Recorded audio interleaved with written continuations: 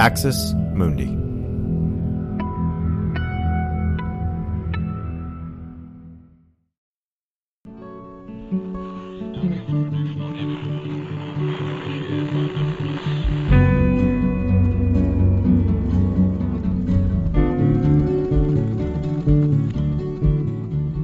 Hello and welcome to Straight White American Jesus. My name is Brad Onishi, Associate Professor of Religious Studies at Skidmore College. And if you listen to this show, you know that every week I'm thrilled because I get to have a conversation with a smart, insightful person. And I've usually read their book or something like that. Today, I don't know about the words that one could have to express how I feel about our guest today. Somebody who's been an inspiration for public scholarship in the humanities for a long time, particularly in religious studies. And someone who's fearless, insightful, and intrepid. And so that is Dr. Anthea Butler. So Anthea, thank you for being here. Oh, wow. Thank you. That kind of introduction, I mean, that's a high bar. Well, I've seen you. Well, you're going to fill it because you're you, and that's how it works. But let me tell folks about you. Dr. Anthea Butler is Associate Professor of Religious Studies and Africana Studies at the University of Pennsylvania.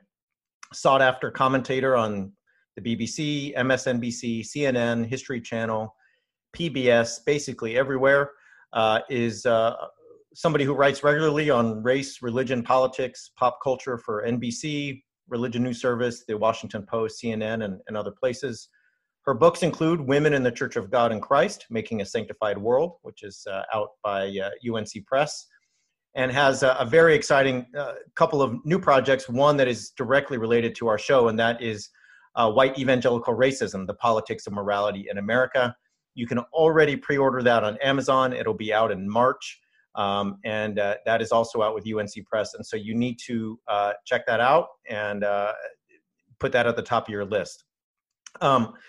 Anthea, let me just say this. You are interim chair of your department. A couple weeks ago, You organized an international scholar strike. You're writing 2 books.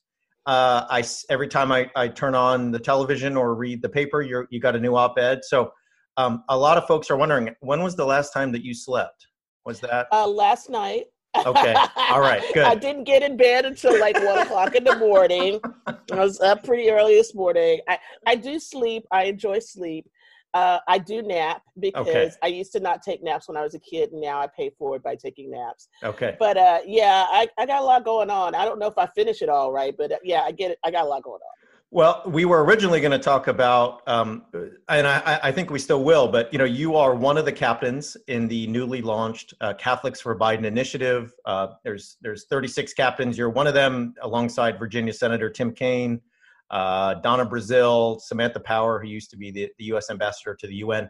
So we'll probably come back to that. It's important, but we need to talk about what's happening right now as we speak, and that is the fact that over the weekend, we found out that Trump has COVID, that he came down with COVID last week. The timeline is a little bit murky, but I think we can probably start by talking about what some folks are calling the Red Wedding or the Rose Garden, whatever you call it, the gathering / party / whatever at the White House last week, celebrating the nomination of Amy Coney Barrett, seems to have been a super spreader event.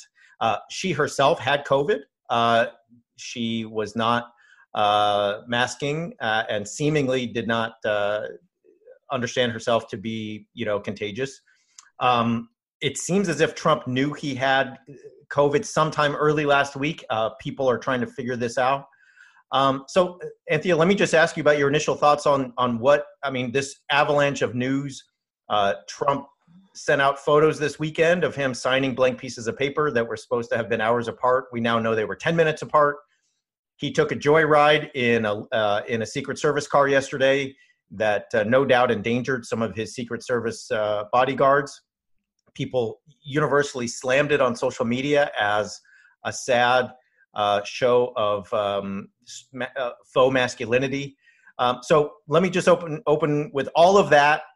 what do you think? What's on your mind? we Well, only have a couple minutes here, so I know I only have a couple minutes, so there's a lot on my mind. But let me just first say for your listeners, since this is Straight White American Jesus, and some of them will respond to this, this is much more than any Thief in the Night or Left Behind movie that could have ever possibly predicted. Okay, like this thing has jumped the shark like so big that I mean, how are we going to even like make a movie about this like in another 15 or 20 years from now? I don't know, but. So let's start with the beginning. Let's start with the passing of Ruth Bader Ginsburg and the ascension of Amy Coney Barrett to be the next Supreme Court justice. I think that we had to tell the week before when Trump gave a whole list of what he thought would be potential third party candidates, right? Third people that he would put up for to be the Supreme Court justice, and they probably already knew she was sick. So of course he always tips his hand, and this will become apparent later on. So, and the passing of RBG, and then this, outcry of mourning that everybody had, of course, right? She dies on, which all of this has a religious tint to it, which is why I'm going through this narrative of, she passes away on Yom Kippur. That means she's a righteous person. I'm not going to try to pronounce the Hebrew because everybody knows I'm from Texas and I'm going to botch it up anyway. And then we have this immediate appointment of Amy Coney Barrett and this party in the Rose Garden. Now, the administration has flaunted all of the COVID-19 protocols and regulations, but there has been a theme throughout this, and the theme has been basically this: this is going to go away. We shouldn't worry about it. You don't really need to wear a mask. A mask is about your freedom, and you shouldn't be trammeled, and you shouldn't have to wear a mask. You should also believe everything that Trump has said about it's going away, instead of believing what he told Bob Woodward, that I really wanted to downplay it and everything else. And then they do the worst thing of all. They have this big giant thing in the Rose Garden, which, by the way, was redesigned to look like a mausoleum / funeral, like graveside place, right? And they put all these chairs in, and they don't socially distance people. You test them beforehand, and you tell them they can take off a mask if they're negative.